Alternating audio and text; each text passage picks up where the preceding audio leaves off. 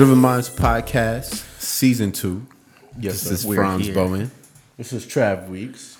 Got a wicked, dope, inspirational guest in the building today. Word. Award-winning content creator, Forbes columnist, creator of the Get Paid to Be Yourself column and soon-coming series. You might know him as one of your developers of Complex Hustle. And Revolt. Yes, sir. The former social media and editorial director at Revolt Media, Mr. Julian Mitchell. There you go. Hey, what's up, guys? Get some Appreciate claps in that. the That was a very. We got our own studio audience. I appreciate the intro. word. There you go. Mad It's a hours humbling on intro. LinkedIn, son. Oh man, shout out to LinkedIn too. Word up.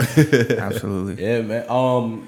Mitch is just a good friend as well as a colleague of mine. How I got in touch with Mitch is actually through our CMO here at Natalia. She always knows what's going on. She's just super dope, and she was like, "Yo, you gotta click up with this guy. You have to meet Mitch." And one thing led to another.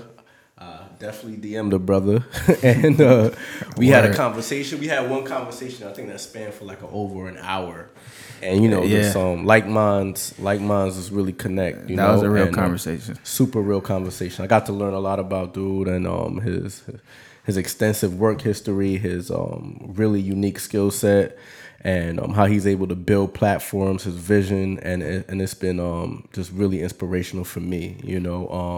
I appreciate that. Absolutely. And Mitch, just tell the Respect to people that. about where you started, where you from, and how you got into this digital content world. Yeah, man, that's always an interesting question because I think it could start at a lot of different places. But I was born in Seattle, Washington. Lived there till I was 11 years old. Then moved to Las Vegas. My grandmother passed. Moved to Las Vegas. Was in Las Vegas. Graduated high school. Finished elementary, middle school. Graduated high school in Vegas. Got a scholarship to go to Occidental College, small liberal arts college in LA. Nice. Shout out to Obama '83. Obama went to Oxy. Oh, word? So I went to, we had the same advisor, actually. Crazy. The dude who told me to write and be an English major is the same dude who told Obama to get into politics. Same That's guy. crazy. This dude is Word. He out here calling a long shot. I'm talking about, in a real way, Roger Boucher, rest in peace to Roger Boucher. He passed, actually, this year. Oh, R.I.P. But no, I went to Occidental, and then while I was at Occidental, it was a completely new environment for me. Like, I went into LA not thinking Hollywood, not thinking, business, entertainment. I was just going into it following all the things I was passionate about. So when I was in school, early on, I realized that all the stuff that I thought was fly and cool and interesting and things that could really bring people together, it was just missing. There was just this huge white space for it. And Oxy was such a prestigious, like liberal arts college that 1,600 students, they consider it like an Ivy League or the West Coast type school. So you just imagine, watching Dear White People, like what that kind of institution can be like socially, like culturally. And so early on, I just kind of went on this mission to just bring the whole culture of what I like there. So that's kind of where it kicked off initially, because I started throwing all the concerts and running the radio station and writing for the newspaper, and realizing that I had this natural kind of gift that I recognized in high school to bring different communities together and be able to speak a language to people from all walks of life, from different backgrounds, because I experienced that so much growing up, moving around different neighborhoods, different schools, different environments, different types of people from different walks of life. Like, I've always been around that my whole life. So that just became a part of who I was, and my diversity of just interests and passions and things like that. So I would throw myself in all of that and speak to all the different groups, kick it with all the different groups. But I was being authentically myself. So whenever I went to do things, everybody from all these groups showed up. Everybody showed love. It created culture. Like, that was the first time when I realized that I, in my diversity of interests, could create culture and build communities around shit that I liked and I thought was fly. That I knew if I thought it was fly, other people had to think it was fly, or like at least they could relate to it. So they had a tradition of not really having like a lot of fly shit basically, or different events and things going on. So I was one of the people who kind of really came in and shifted that whole culture to where, you know, they started throwing festivals and all kinds of stuff after that. But it was like none of that going on before I got there. Wow. And so when I was there, I interned at Warner Brother Records. And the only opportunity they had when I was there at that time was working in alternative music. And I jumped in alternative. And this is a time, too, where, you know, I'm watching the videos of all the people I was inspired by, you know, like the Puffs, the Jay-Z's, and the Mark Echoes, and all these people. And, you know, it's just that thing. You got to have this relentless grind. You just got to go for it. You got to have this drive. And so I was going super duper hard. So when I went to the label, I was like, yo, just give me an email address and like a key card. And I'm here first thing in the morning, and I ain't leaving until it's over. So I started an alternative and promotions. And what I would do is I would go super hard, you know, working on the different artists we had. It was like Tegan and Sarah, Green Day, like Metallica, all these type of people, right? But then I would hurry up and hustle that, and then I would go in the offices of like all the A&Rs and, you know, all the people in marketing and all the managers and all the people, and I would just sit there and like stare at their plaques and ask them all kinds of crazy questions about how they got to where they were, and have them play me records. And like, you know, I would play them records of all my friends that I thought were dope at school, and I would bring people through and have them play records. And I would like, you know, and it just came this thing where I had this whole separate hustle while I was interning. And, you know, would set up meetings where my friends would come in and like play records for the A&Rs. I almost got a couple of my friends signed actually when I was an intern. She was the plug. For real. So I just became known in those spaces too as just this young dude who's just like a super duper hustler, like a super duper hustler. Like he knows the music, he's passionate about it, he asks questions, he works hard. And so when the story of that is, one of my first kind of glimpses was when the label started to kind of tank a little bit, like Warner Brothers, because they didn't really have a strong hip hop roster. We just signed Wiz at that time. Like he just had Pittsburgh Sound, and Say Yeah just kind of dropped, and Make It Hot was coming out, and Ink My Whole Body. Yeah, I remember when Ink My Whole Body and all that came out. I remember sitting with Jacory, who was making his MySpace page, and I remember we picked a photo of him with the Khalifa, the tattoos and all of that, and like redid his whole MySpace page and like all that kind of crazy stuff. So I remember taking Wiz Khalifa's watermark, like the CDs of Make It Hot, to the radio and pitching it to the radio station in a yellow Pittsburgh Sound T-shirt from his mixtape days. Like,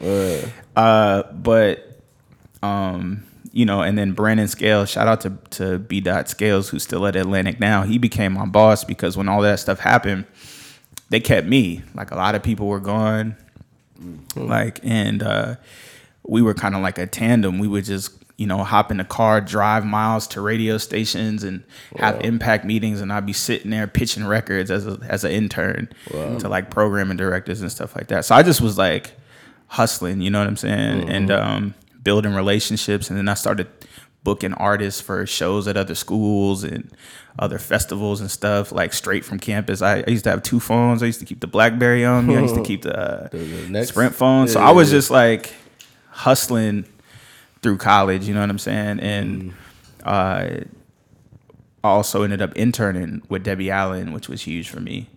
And when I did that, it was like producing these nightly events, and she had never had nightly events at her intensives, like summer intensive, winter intensive. This was dance. She used to have Debbie Allen Dance Academy. And I've met so many great people who are like my homies to this day, all from that grind of like Debbie Allen Dance Academy back in the day. I feel like Debbie Allen was it still is like a super man. Everybody is so well respected. She told me, she probably don't even remember this, I was so young, but I remember one day she told me, I didn't even know who he was at the time, but after I did these series of events, because I had, imagine, I'm a kid in college, not getting paid, catching a bus at 6:30 in the morning from Eagle Rock to Culver City to go to the thing. She made me dance all day. So part of the deal was I had to dance. I had to do ballet, tap, jazz, flamenco, modern. Fire. That's crazy. Literally. From Debbie that was part of the deal. Wow. She made me take these classes. So I'm like a college kid and literally in beginner's ballet class with kids. Can you still ballet or not? Plie. Nah, that's like that takes Grand years. Rodéjean parterre, tango. It was a real thing. Like it was more about her. It was more about the discipline and that's why I respect it. training your body and learning the culture. There's so much history and culture tied to dance. When you really study it, like I remember learning Dunham and swing and all of that, and you're learning about, like the history of it. So much of dance, when you appreciate the art of it, is just tied into culture and history and like community on top of just like your body. But I would have to dance all day, and then in between and after, I would be in the office with her, like in the office with her team. Shout out to Miss Harris. Like I would be back there with them all day on the phones, calling people, making flyers, like mapping stuff out, calling all my little connects that I had, like all the people I met in the music business, all my dancer friends, everybody, trying to book artists for step shows and spoken word events and all this kind of stuff, and like a battle of the bands and a whole thing. And so I'm just trapping off the phone, off the landline. You know what I'm saying? Like that whole time, and ended up throwing a step show, a battle of the bands. They had a dance battle one night. We did Def Poetry Jam at the Nate Holden one night. We did a bunch of different stuff. And I remember afterwards, after she saw it all, and Miss Harris was like, "Yo, this kid is like, he's the kid that did all this." Like, and she was just like, "You're gonna be Stan Lathan. You're like Stan Lathan. You're like a producer." She was like, "You're not." She's like, "You're not a dancer, honey. You're a producer." And I didn't know who Stan Lathan even was at that time. You know what I'm saying? Like I didn't really grasp it, but it made a lot of sense later on. But no, so then I interned with her, and I learned so much from that process. Made a lot of great relationships, and it was really just another hustle, and then she had me come do it again for the winter intensive and then the summer intensive again. Oh, wow. And I think I started getting paid barely, like a little bit the last time I did it, but I just wrote it out for the experience, for the relationships, for the opportunities. I met a lot of incredible people who saw my hustle then. And then at that time, as I'm doing all this kind of stuff, there was a guy, Will Campbell, who was really instrumental in helping me with my hustle through college. I was writing music. Like I said, I was trying to get people signed. I was in and out of studios. I was running around, doing all this kind of stuff. And I used to want to be an A&R. That was like my first dream job, too. You know what I'm saying? I was like, that's what I want. That was the cool job to me. Dog, you know what I'm saying? I was like, yo, I got the hustle, I got the connections, I got the sauce. I'm gonna make this happen. I got the ear. I'm gonna make this happen. I was already doing it all at school too. Like all the concerts and all the different stuff. So I'm like, okay, we lit. It's like this is where it's at. Yeah. And he was really like a integral part of that. He was always giving me so much game because he was an alumni of Oxy, but he was in the music business and. He also ran an agency, like a shop. And at that time, having a digital agency meant you made websites. And his company made websites for a lot of the big artists and producers and people like that. Oh, so he took a liking to me and would always give me opportunity and kind of put me in positions and give me game at the time. And then he would tell me one day, he's like, yo, like all that stuff you're doing is a career. Like, you know that, right? Like all this different stuff you're doing, that's like branding and marketing and A&R and being a promoter, like throwing concerts and events. He's like, yo, you're literally building the concerts and events from the ground up, from the idea to selling tickets to packing it out to bringing the artists to, he's like, yo, you're literally doing everything. Like, people get paid a lot of money to do the stuff that you're doing at the level you're doing it as a college kid. Like, you know what I'm saying? Because I'm just, I made it to a point where I parlayed it at school. Like, I started getting all the people to give me the budgets and let me do my thing. And I would make my little change, but I didn't think about it in the context of like, yo, I really could make whatever kind of career I want out of this. Like this could go And crazy. you probably still having fun while you I was doing having that. fun, but at the same time, like anybody who knows me, you ask anybody who knew me through college, they was like, yo, Julian was crazy. Like crazy. Like I was so focused on the things I wanted to build and do. I was like relentless. I was in people's offices. I was in people's like, it's almost like the stories in the label, you know, where people used to like run up in the office. Yeah. Boy, I used to run up on the head of the programming board. I used to run up on the head of the student union. I used to run up on the people in the administrative buildings, and I was like about my stuff. I remember times to get budgets, I would sit in on the little town halls with my proposal, only in front of administrators, and I would sit there and pitch to them, this is why you need to throw this event, and this is why you need to give me 30 racks, and this is why you need to do X, Y, and Z to get it done. Like I was just in the library all night working on decks and walking through with purpose everywhere that I went. I just had that kind of like drive about me, and everybody was just like, yo, this dude kind of crazy. Like, because I was going to class too. I was getting good grades. I was like always in the library studying. Focus. And I just didn't sleep. It was like that whole thing. That's just the kind of cloth culturally that I was cut from. That's what I was watching. This is what I'm doing. I'm like, yo, if this is really what I want to do, like I really got to go do it. And the fast forward, when I got out of school, I moved to New York.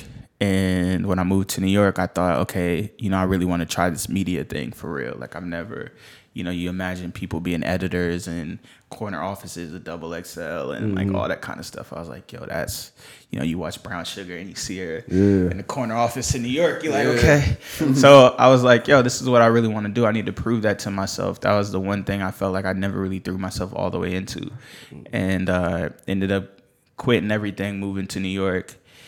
Got a job at Bloomingdale's, bro. I was working at Bloomingdale's, 59th Street, and I was working at All Saints and Bloomingdale's, and ended up taking this internship with the company Multitude, New York, and they were getting a buzz. It was kind of popping as like a streetwear brand for skaters and like backpackers in the city. Okay. This is like 2009, 2010, and they had this website that they were treating like a blog, but like nobody was really going to it. So I made a deal with him. I said, yo, I'll handle all your marketing and stuff for you. Like, I'll help you make decks. I'll get you photographers, like, whatever you need if you let me run this website. And the dude was like, okay, whatever. Yeah, like, okay, kid. Like, thank you. literally, he's like, okay, kid. Like, I don't know what you're doing. Yo, don't twist my arm. Boy, but I took that, and when I say I ran with it, like literally, I would work all day at 59th Street, and then I was in these New York streets all night, every day. I was at every concert, event, festival, art show, documentary screening, and I was writing about everything. I was writing profiles, features, the hottest things to watch in the city. Wow. And it got to a point where when I would start going through the blocks, like, I remember there's people like Friendly who used to work at the Babe Store, Friendly Limerin, and like cats like that, or Bread in the City, who now does a lot of stuff with like Moscot and all those dudes. Like, I remember writing features about them and all the stuff that they was doing like way before. Wow. Like, and those cats could tell you, it got to a point where when I would go to certain spots in the city, people would stop me and be like, yo, like, you that dude, you write for Multitude, right? Like, yo, you wrote that piece about so-and-so. Oh, you wrote that piece about Warby Parker. Yo, I read the joint you did about the Basquiat documentary. And so now I'm like, it's just me. People started looking at it like it was a full-on like media site, like a blog. And I was the only one writing and managing the whole thing. Wow. And I remember that was the first time where I said, okay, like, I could really do this. You got something. Like, I could really, really do this. But from throwing concerts and I'm just giving you like the full story, so you could cut me off. No doubt. Because from throwing concerts and be able to like doing a little A&R and curating artists and whatnot. Yeah. Where did the love from writing come?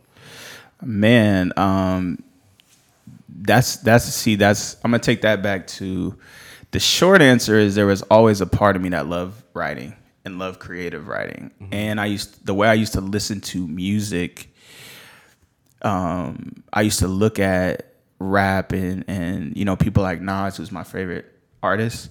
I used to get so immersed in the songs and the lyrics that like I'm the type where I memorize all the lyrics, and and everything to where it felt like literature to me. Like those are like the first audiobooks I ever listened to. It was like Nas and Jay-Z and people like that. So it developed my vocabulary because I used to rap it so much that's how I would develop a lot of my vocabulary and language and cadence and rhythm and all that kind of stuff that I write with today came from hip hop. Like came from like learning that. So I always had this knack for writing. And when I was in high school, I was in an AP lit class, and my teacher used to always say, I had a teacher in high school, my freshman year of high school, who made me the editor of the paper out the blue, who was telling me like, yo, you're a genius level writer. And I said, wow.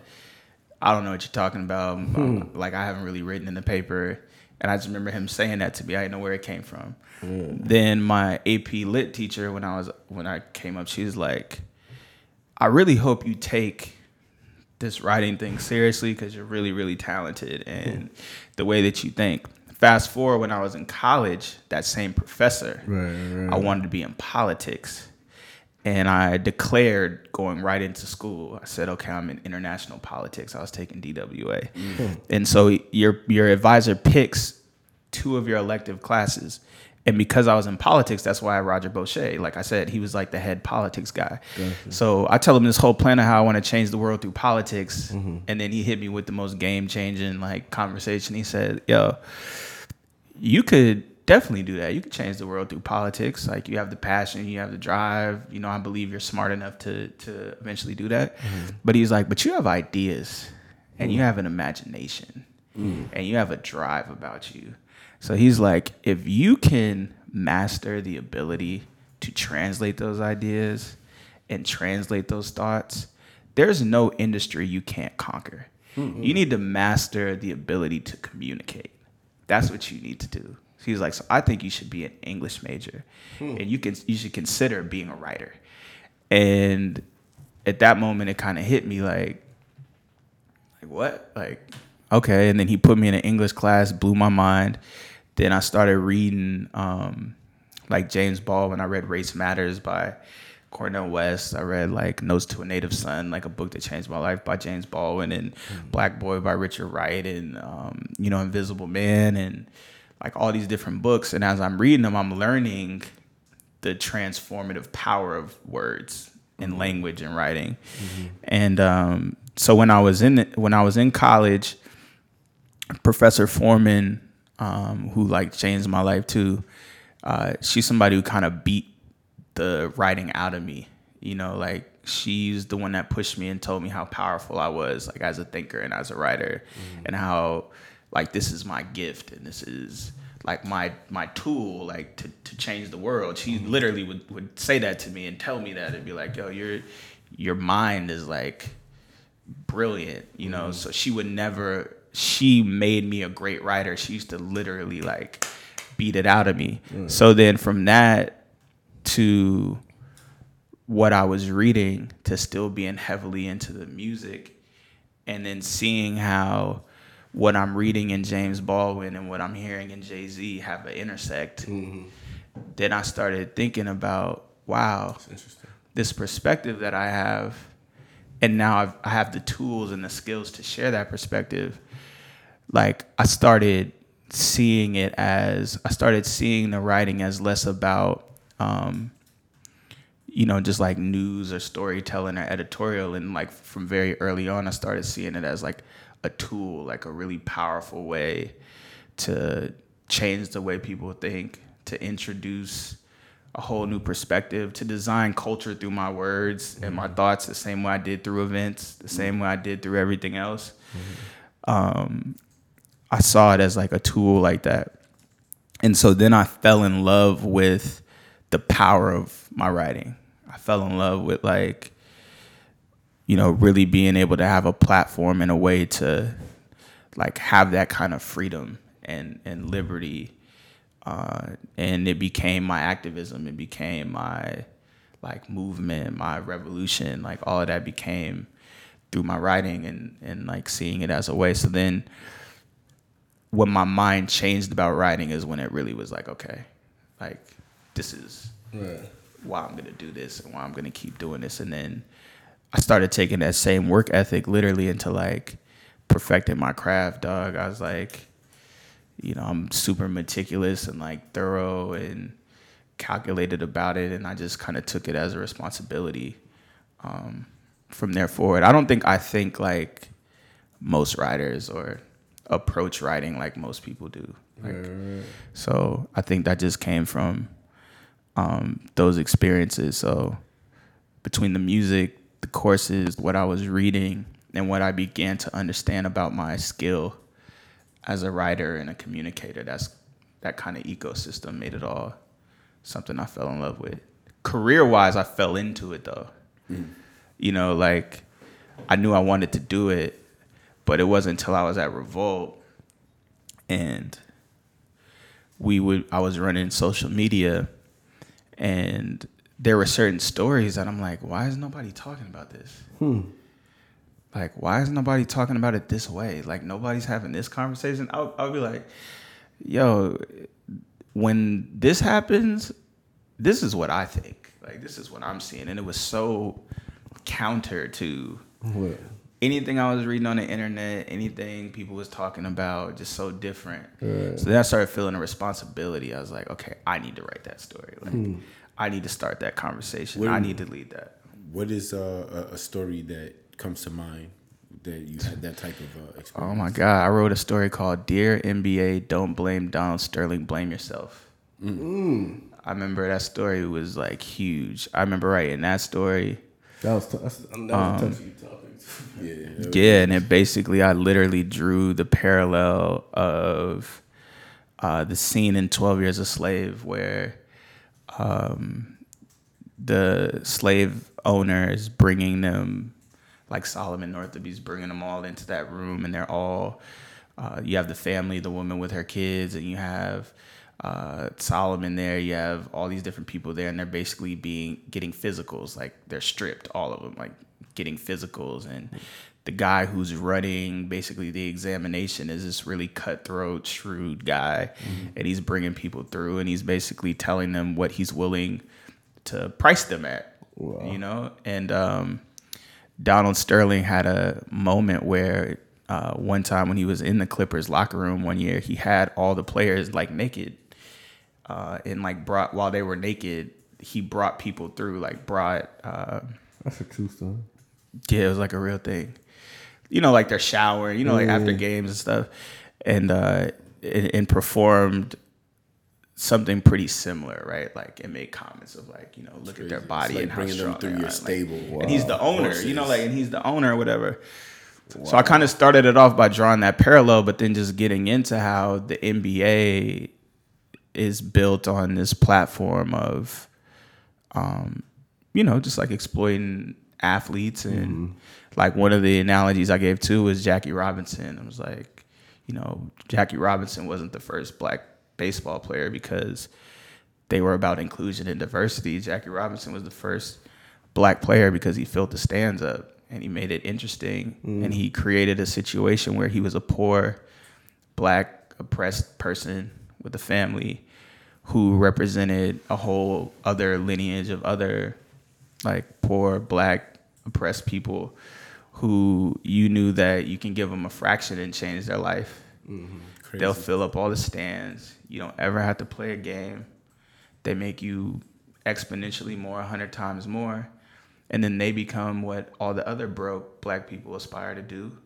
So then now you're getting a whole influx of talent that are going to fill the stands and make it prime time. And you can sit in a suite, sit in the box, make 100 times more, and run a business that way. So Jackie Robinson was the guinea pig, like the test dummy of like. I actually never looked at it. Yeah, me neither. So like it's the idea. And if you watch the movie, if you watch 42, you see it like playing outright. You have the guy who is trying to convince the owners and people like, I'm telling you, you really just need to let this boy play. Like you see these stands, you need to fill the stands. You know what I'm saying? Like you need to fill them up. Like people ain't gonna keep showing up to see these white people just play by themselves, and like we need something that's gonna take this league to the next level. That's gonna like do this. And you know, it's the same in every other sport. It's like What? you look at the NBA and where most of the demographic come from, and it's very similar. But yeah, it was just like this idea of while everybody was scrutinizing Donald Sterling and talking about him and him being racist, is like that's just what the league embodies and it's all about, and went into the history of how that is and like what that looked like and all of that. So that was, you know, one that always comes to mind. In the same in the same breath, like being able to, your sport is, you know, writing and being able to articulate certain ideas. Yeah. When you got to Revolt and you mentioned the word responsibility, what responsibility did you feel immediately, you know, to have that heaped upon you, because Revolt is, you know, geared to a whole generation of individuals who haven't even begun to like started to make serious decisions about life. Absolutely. Like, so what was that weight, if that's a correct term? What did that Man, I mean, it definitely felt that way. I mean, from the first time I sat down with Puff, and he really gave me his point of view on how important Revolt was to him and what it meant to him, and really being something for young creators and this next generation of change makers and things like that, you know, who were inspired through music, through culture and all of that. Like, I immediately felt the responsibility of the magnitude of it, the magnitude of the moment. So that's one thing you feel. You're like, yo, this is really making history. This is really like a network, and it's really something that, you know, is at the highest level. You know, like if you ever felt like your work, you know, me to myself, if you ever felt like your influence and your work and your vision was at the highest level or built for a stage that's really for the culture, this is the moment that you got to step up to the plate and see it that way and treat it that way and give it that level of respect and like responsibility, which is part of what made me go super duper hard doing it. Then there was the idea that the responsibility of saying, you know, now that like I'm entrusted with this platform and building it up, what are the values or the needs really of the culture? Like, what are the things people need to be talking about? Like, I was thinking I was really big on conversations, you know, as part of why we had conversations every day. Is like, you know, one of the things I used to always say is Revolt, we want to create, control, and advance all conversations about music like that matter to this audience. You know what I'm saying? Like, so I just felt a real task to use the platform to really make people smarter and make them appreciate music and culture in a different type of way and have conversations about it. You know, and really give other people a platform. Like I also felt I had this huge responsibility also to be a platform that didn't exist for other people, like young talent, like emerging artists and videographers, photographers, all these different people. Like, you know, I saw it as an opportunity to really be a platform for other people. So there was a lot of that. Pardon me. No, it was, at that point, was that your first? I mean, you had, you know, spearheaded several projects prior to that, but was that your first time, you know, like managing an entire team? And in that vein, was there kind of like a curve for your team to kind of adjust to your style of management and be able to, you know, discover how to tell a story through your lens? Yeah. Well, anytime you work for Sean Combs, there's no such thing as a curve. It's kind of immediate, literally. So like from day one, you're just it's like go time. Like you got to press the button and you got to go. You got to figure it out. Like that's part of it. But coming into this situation, I had managed teams before. I had never managed that many people.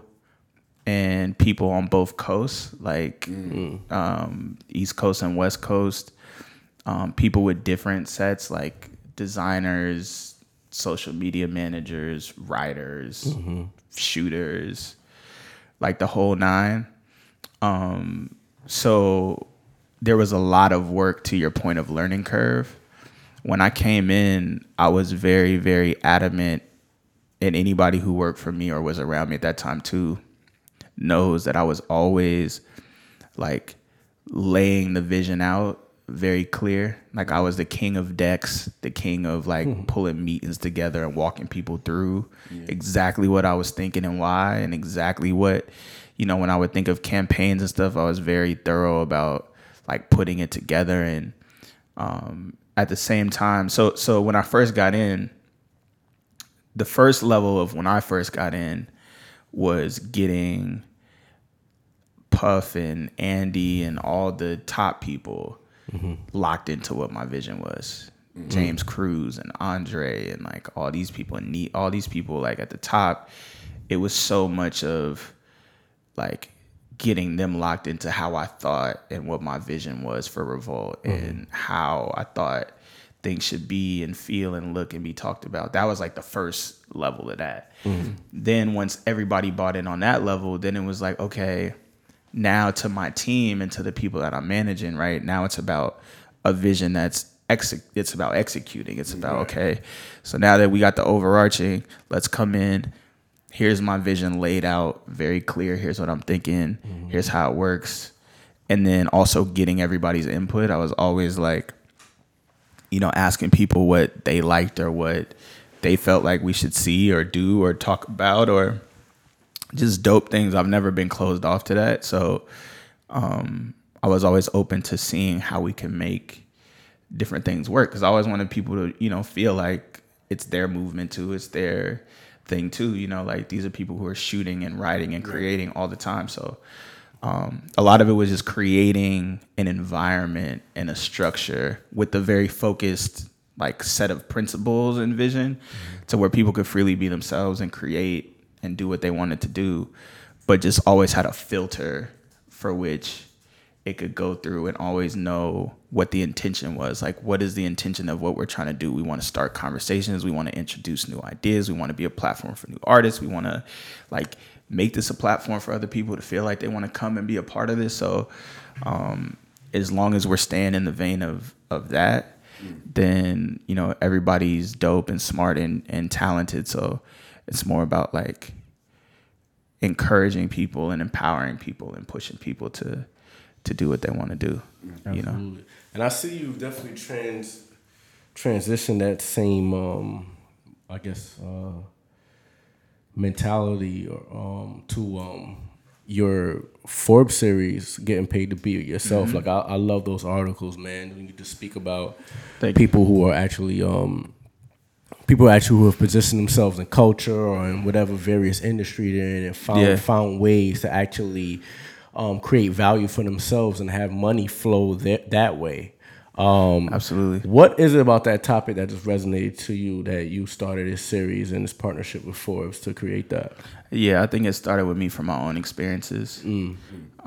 Realizing that every industry, every opportunity is just a platform to share your perspective and, to create, to build things that reflect the culture of you, that reflect the things that you like, that your value system, what you're passionate about, and how that has transferable value in all these different spaces, right? Like whether it's marketing, media, whatever your space is, there is value that lives in you and comes from you that's based on, the different experiences you've had, the things you're exposed to, the things that you invest in, so like it started with me realizing that I was able to truly build and design a career across industries that just was a genuine reflection of me,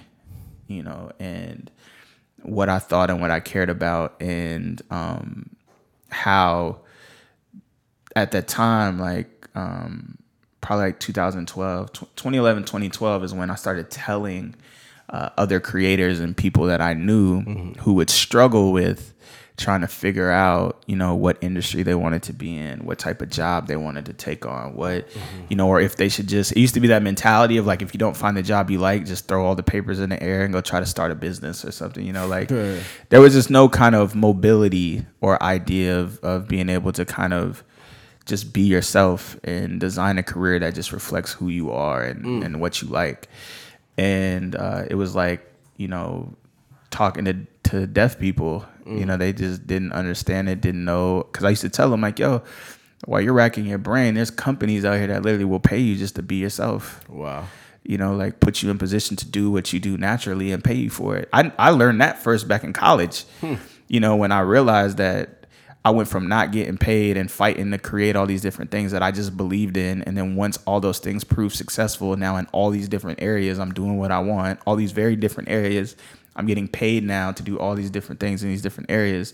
And I've never changed up who I am one time. Wow.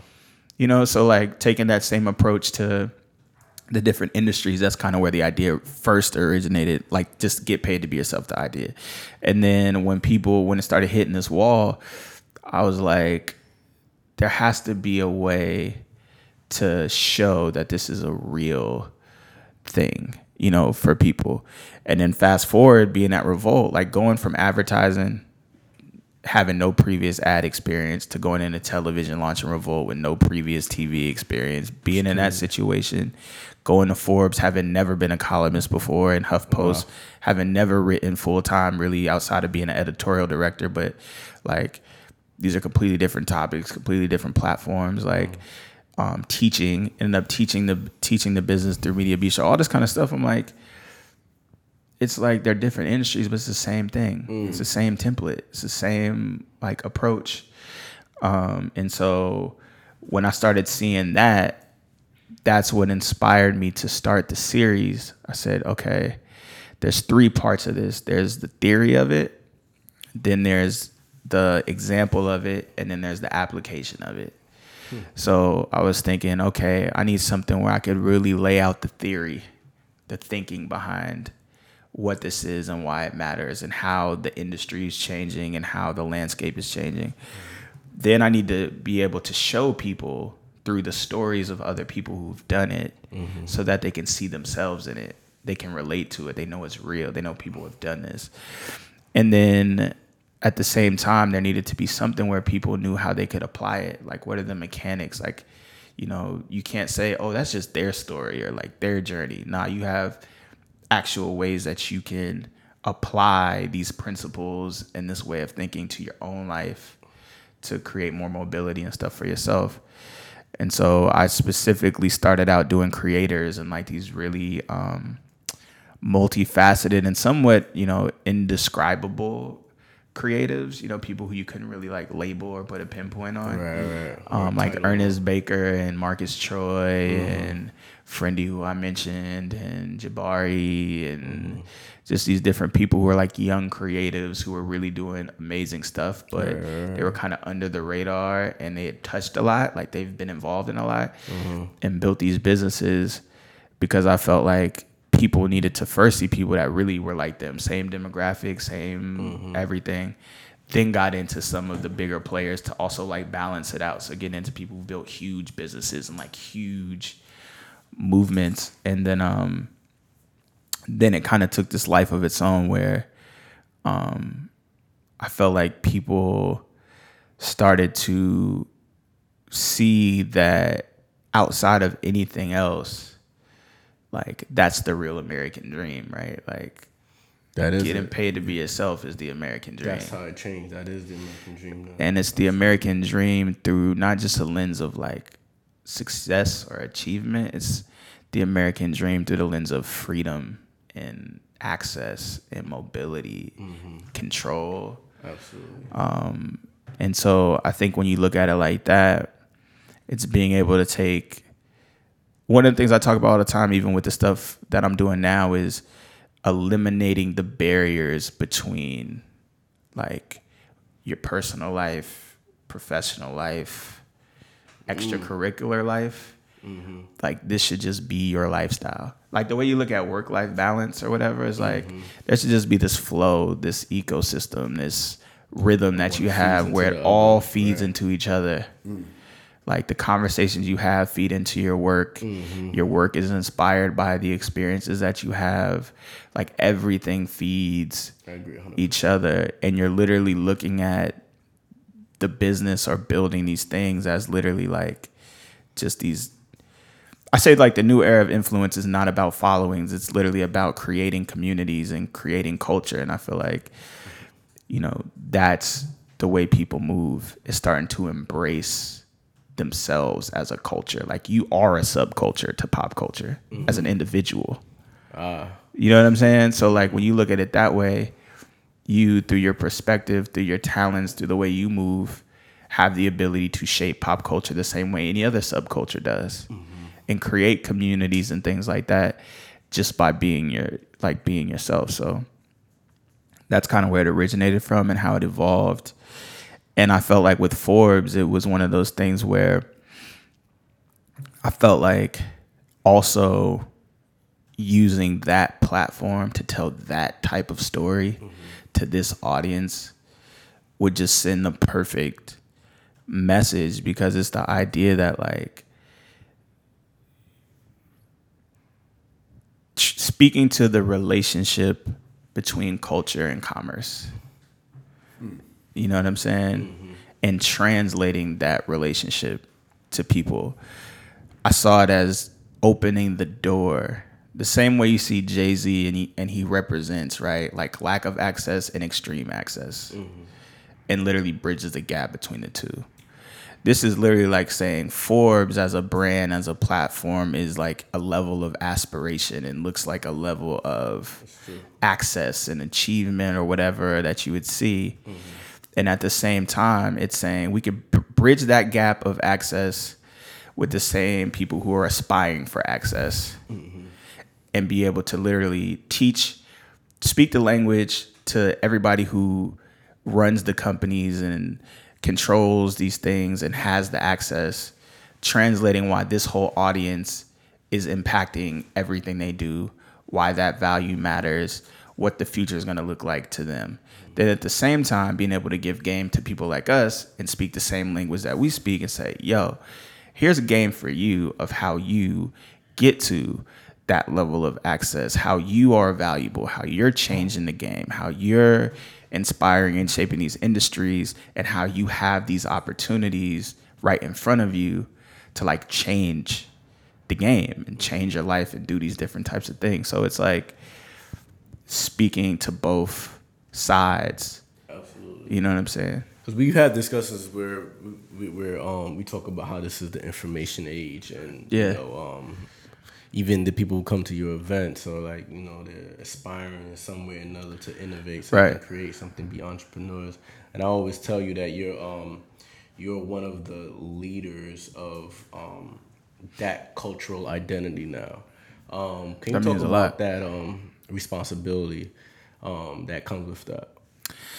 Yeah, man. If you're not really doing the work to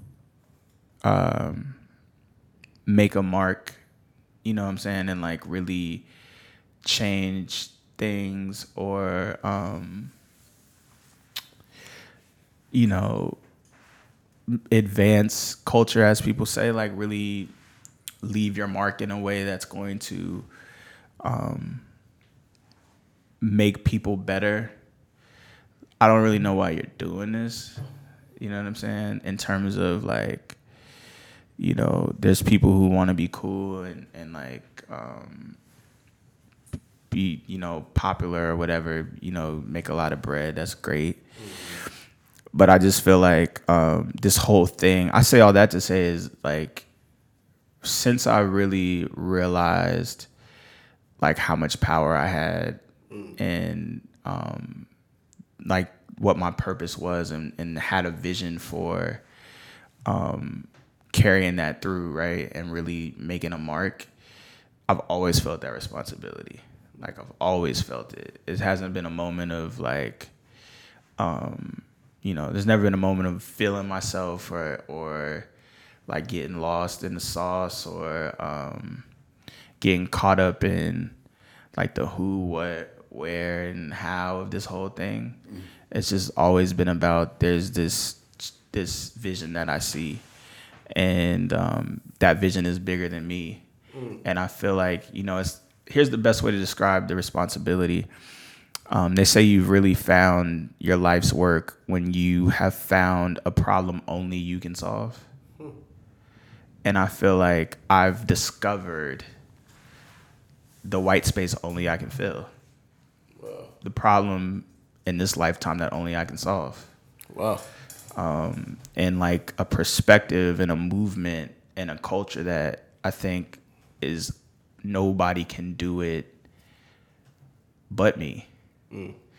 And when I think about that, it's like, okay, so when you look at it that way, if I ever like didn't respect or treat that responsibility like it was, then I'm literally missing the mark for an entire generation of people. You know what I'm saying? So that's the type of responsibility that you feel. It's like, I'm a person, like, I'm imperfect. Like, I have my issues. I have things going on. And it's one of those things where that that's like a constant. You know what I'm saying? Like, I'm constantly thinking about, like, what's the, like, pushing it a step further. Like, what should people be thinking about or doing, or all of that, you know what I'm saying? And like following that vision and just staying true to that vision and doing the work to bring it to life. It's a huge responsibility, because you feel it all the time, bro. Like I feel it too. I feel the responsibility of it in terms of like just seeing the need for it and seeing how much people want it, and like the lack of people who look like us doing it and building it and like connecting those stories and being able to translate it in that way. So yeah, it's a huge responsibility. And I just take it in stride in terms of I just got to make sure I'm focused and I'm doing what I need to do and staying on that path and just like locked into that. You know what I'm saying? And training for the next level of everything that you do. Like making sure that you're keeping yourself like humbled and hungry and driven and in that space where that next level is going to require you to take it up, like another level. And then when you get there, it's like the purpose has no peak kind of phrase is like, you just got to keep taking it another level. It's the longevity, right? It's like the marathon, not a sprint. And that's part of the feeling the responsibility too, is knowing that you have to be somebody who can carry this for as long as you need to. Does that scare you or no? What, thinking that? Think of that response. Does it ever scare you or just motivates you? I would say it doesn't scare me. I think it motivates me a lot.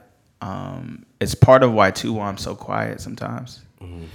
Because I'm just, when I think about it, I just think, I'm like, all right. It's almost like if you're like Jordan or Kobe, right? When like the game's on the line and they in the huddle and they just kind of like, you just see them just in their own in the zone. Yeah. Like I think like that all the time. Like my mind, when it talks about like seeing that, it's almost like being your own. You need to be your own Phil Jackson, like your own kind of coach. I have a lot of moments like that where, I'm just coaching myself or talking myself through it or envisioning it and keeping myself just like focused and locked in and all of that, like a lot, It doesn't scare me, it motivates me, and it's something that like I said before, I feel more the older I get and the further along this process I get, the more I literally feel this mission, like feel the movement of it, like, and so it's just like you know, feeling like you got to take the shot. It's like that type of, it's just that type of mentality. Is like I'm here to take the shot. Like, game's on the line, pass me the rock, pull up, take the shot, and that's just like the mentality. So yeah, it's just more of a zone. It's that ability, like even like Jay-Z says, where the only way you can achieve like that level of excellence or greatness or whatever is when you're able to literally be in your own zone, like where you don't hear any other noise, you don't hear nothing else that's going on. You just really are able to lock into your own space and move in your own world. And so for me, I feel like at this point I'd be in my own world. Like, Gotcha. That's completely. dope. And and it rings even truer because you are a writer. Like your voice definitely is the loudest in your head, even though you might be the quietest in a room. Like it's volumes above everybody else.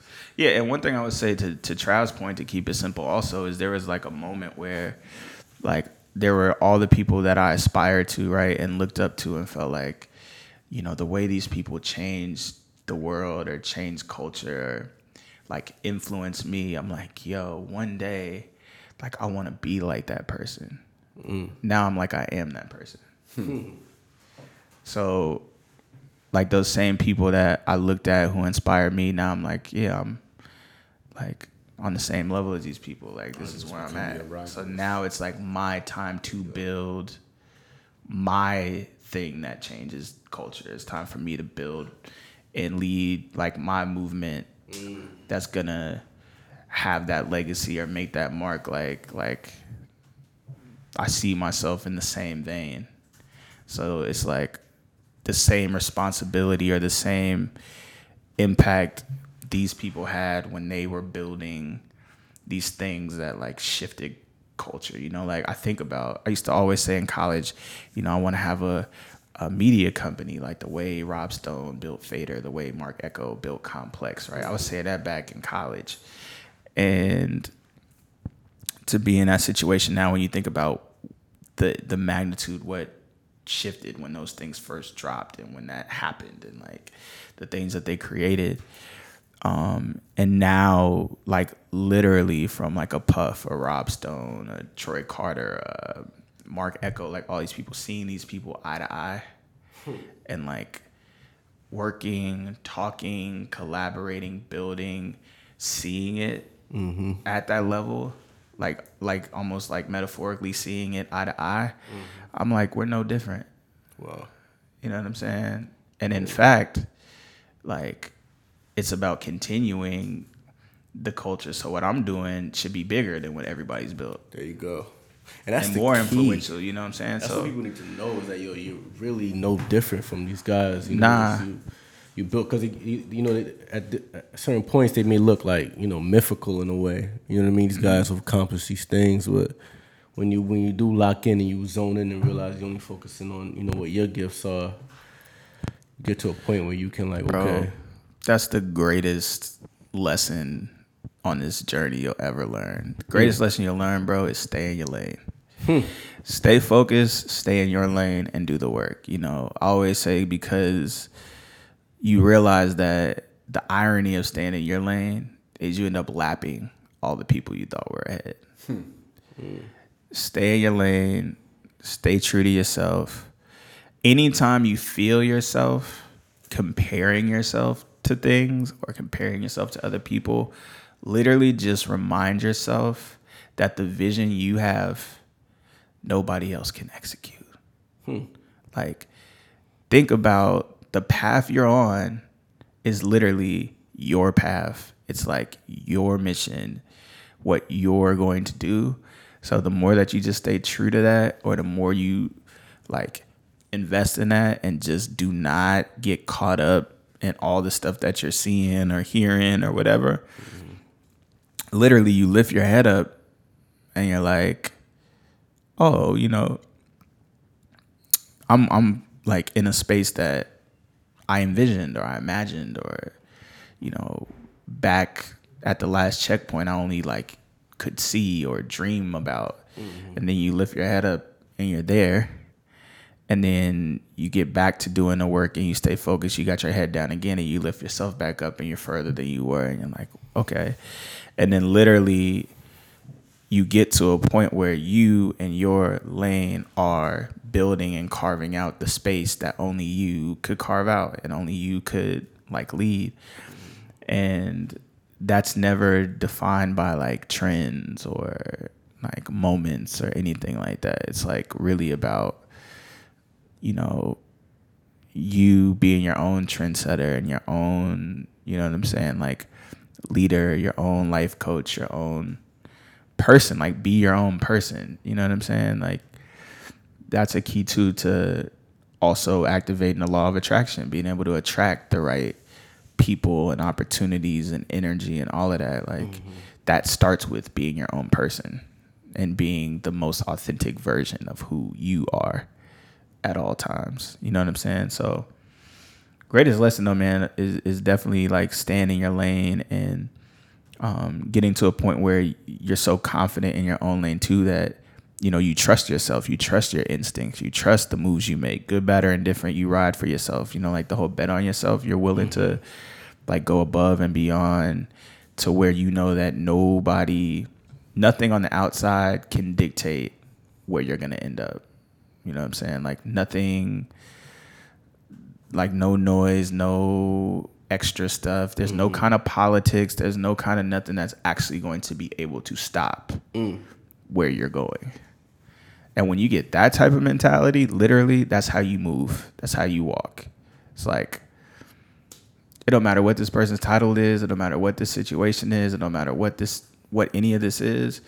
Like I've seen where I'm headed and where I'm going. I can see it. I can feel it. I can touch it. It's like nothing can stop that. That vision is God given. That's like from the universe. That was predetermined. There's like nothing you could do about that. There you go. So that's kind of like the space you gotta be in. Dude. I'm moved. I really am. For real.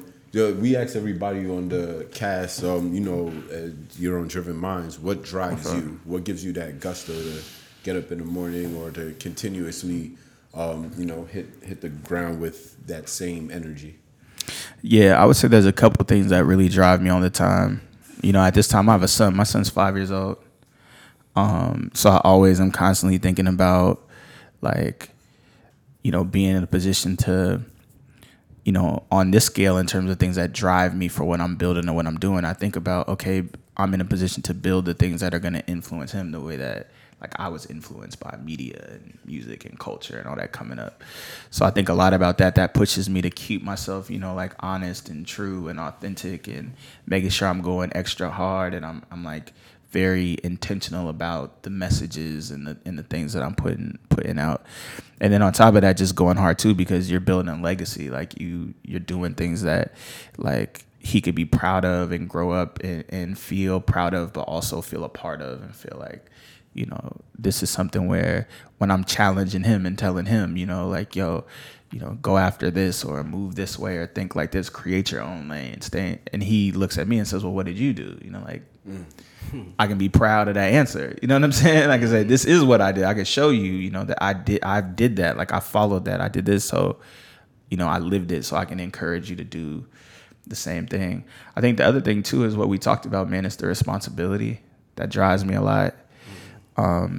It excites me too. Like it drives me and it excites me to think about like, yo, like really being able to create and have the vision to build and the tools to build a positive, culture shifting, fly, smart movement that could literally change the lifestyle of a generation. Just thinking about that to me, like, makes me want to go 10 times harder because it's very real to me. It's not just like this far-fetched like thing. Like I can see it, I can feel it. So that drives me a lot. Then I think the other thing that drives me too is the fact that like, you know, being an example to so many people, you know, like, and leading by example, like, you know, I really feel like a big part of it is leading by example and then showing people, you know, like the lessons or the power of the example that you're setting in the moves you make and the things you're doing and the work that you put in. So it drives me to people that look to me from like family, friends, peers, colleagues, like other people. You know, I feel like there's a lot of people that, whether it's just my kind of fuck it attitude sometimes or like, the kind of rebellion or just a sense of doing the things that I want to do and doing it the way I want to do it, like that kind of confidence that can seem kind of like blind or stupid at times, like to just being somebody who genuinely is for the people, you know, like, and for, you know, doing something that's really positive and really, you know, important.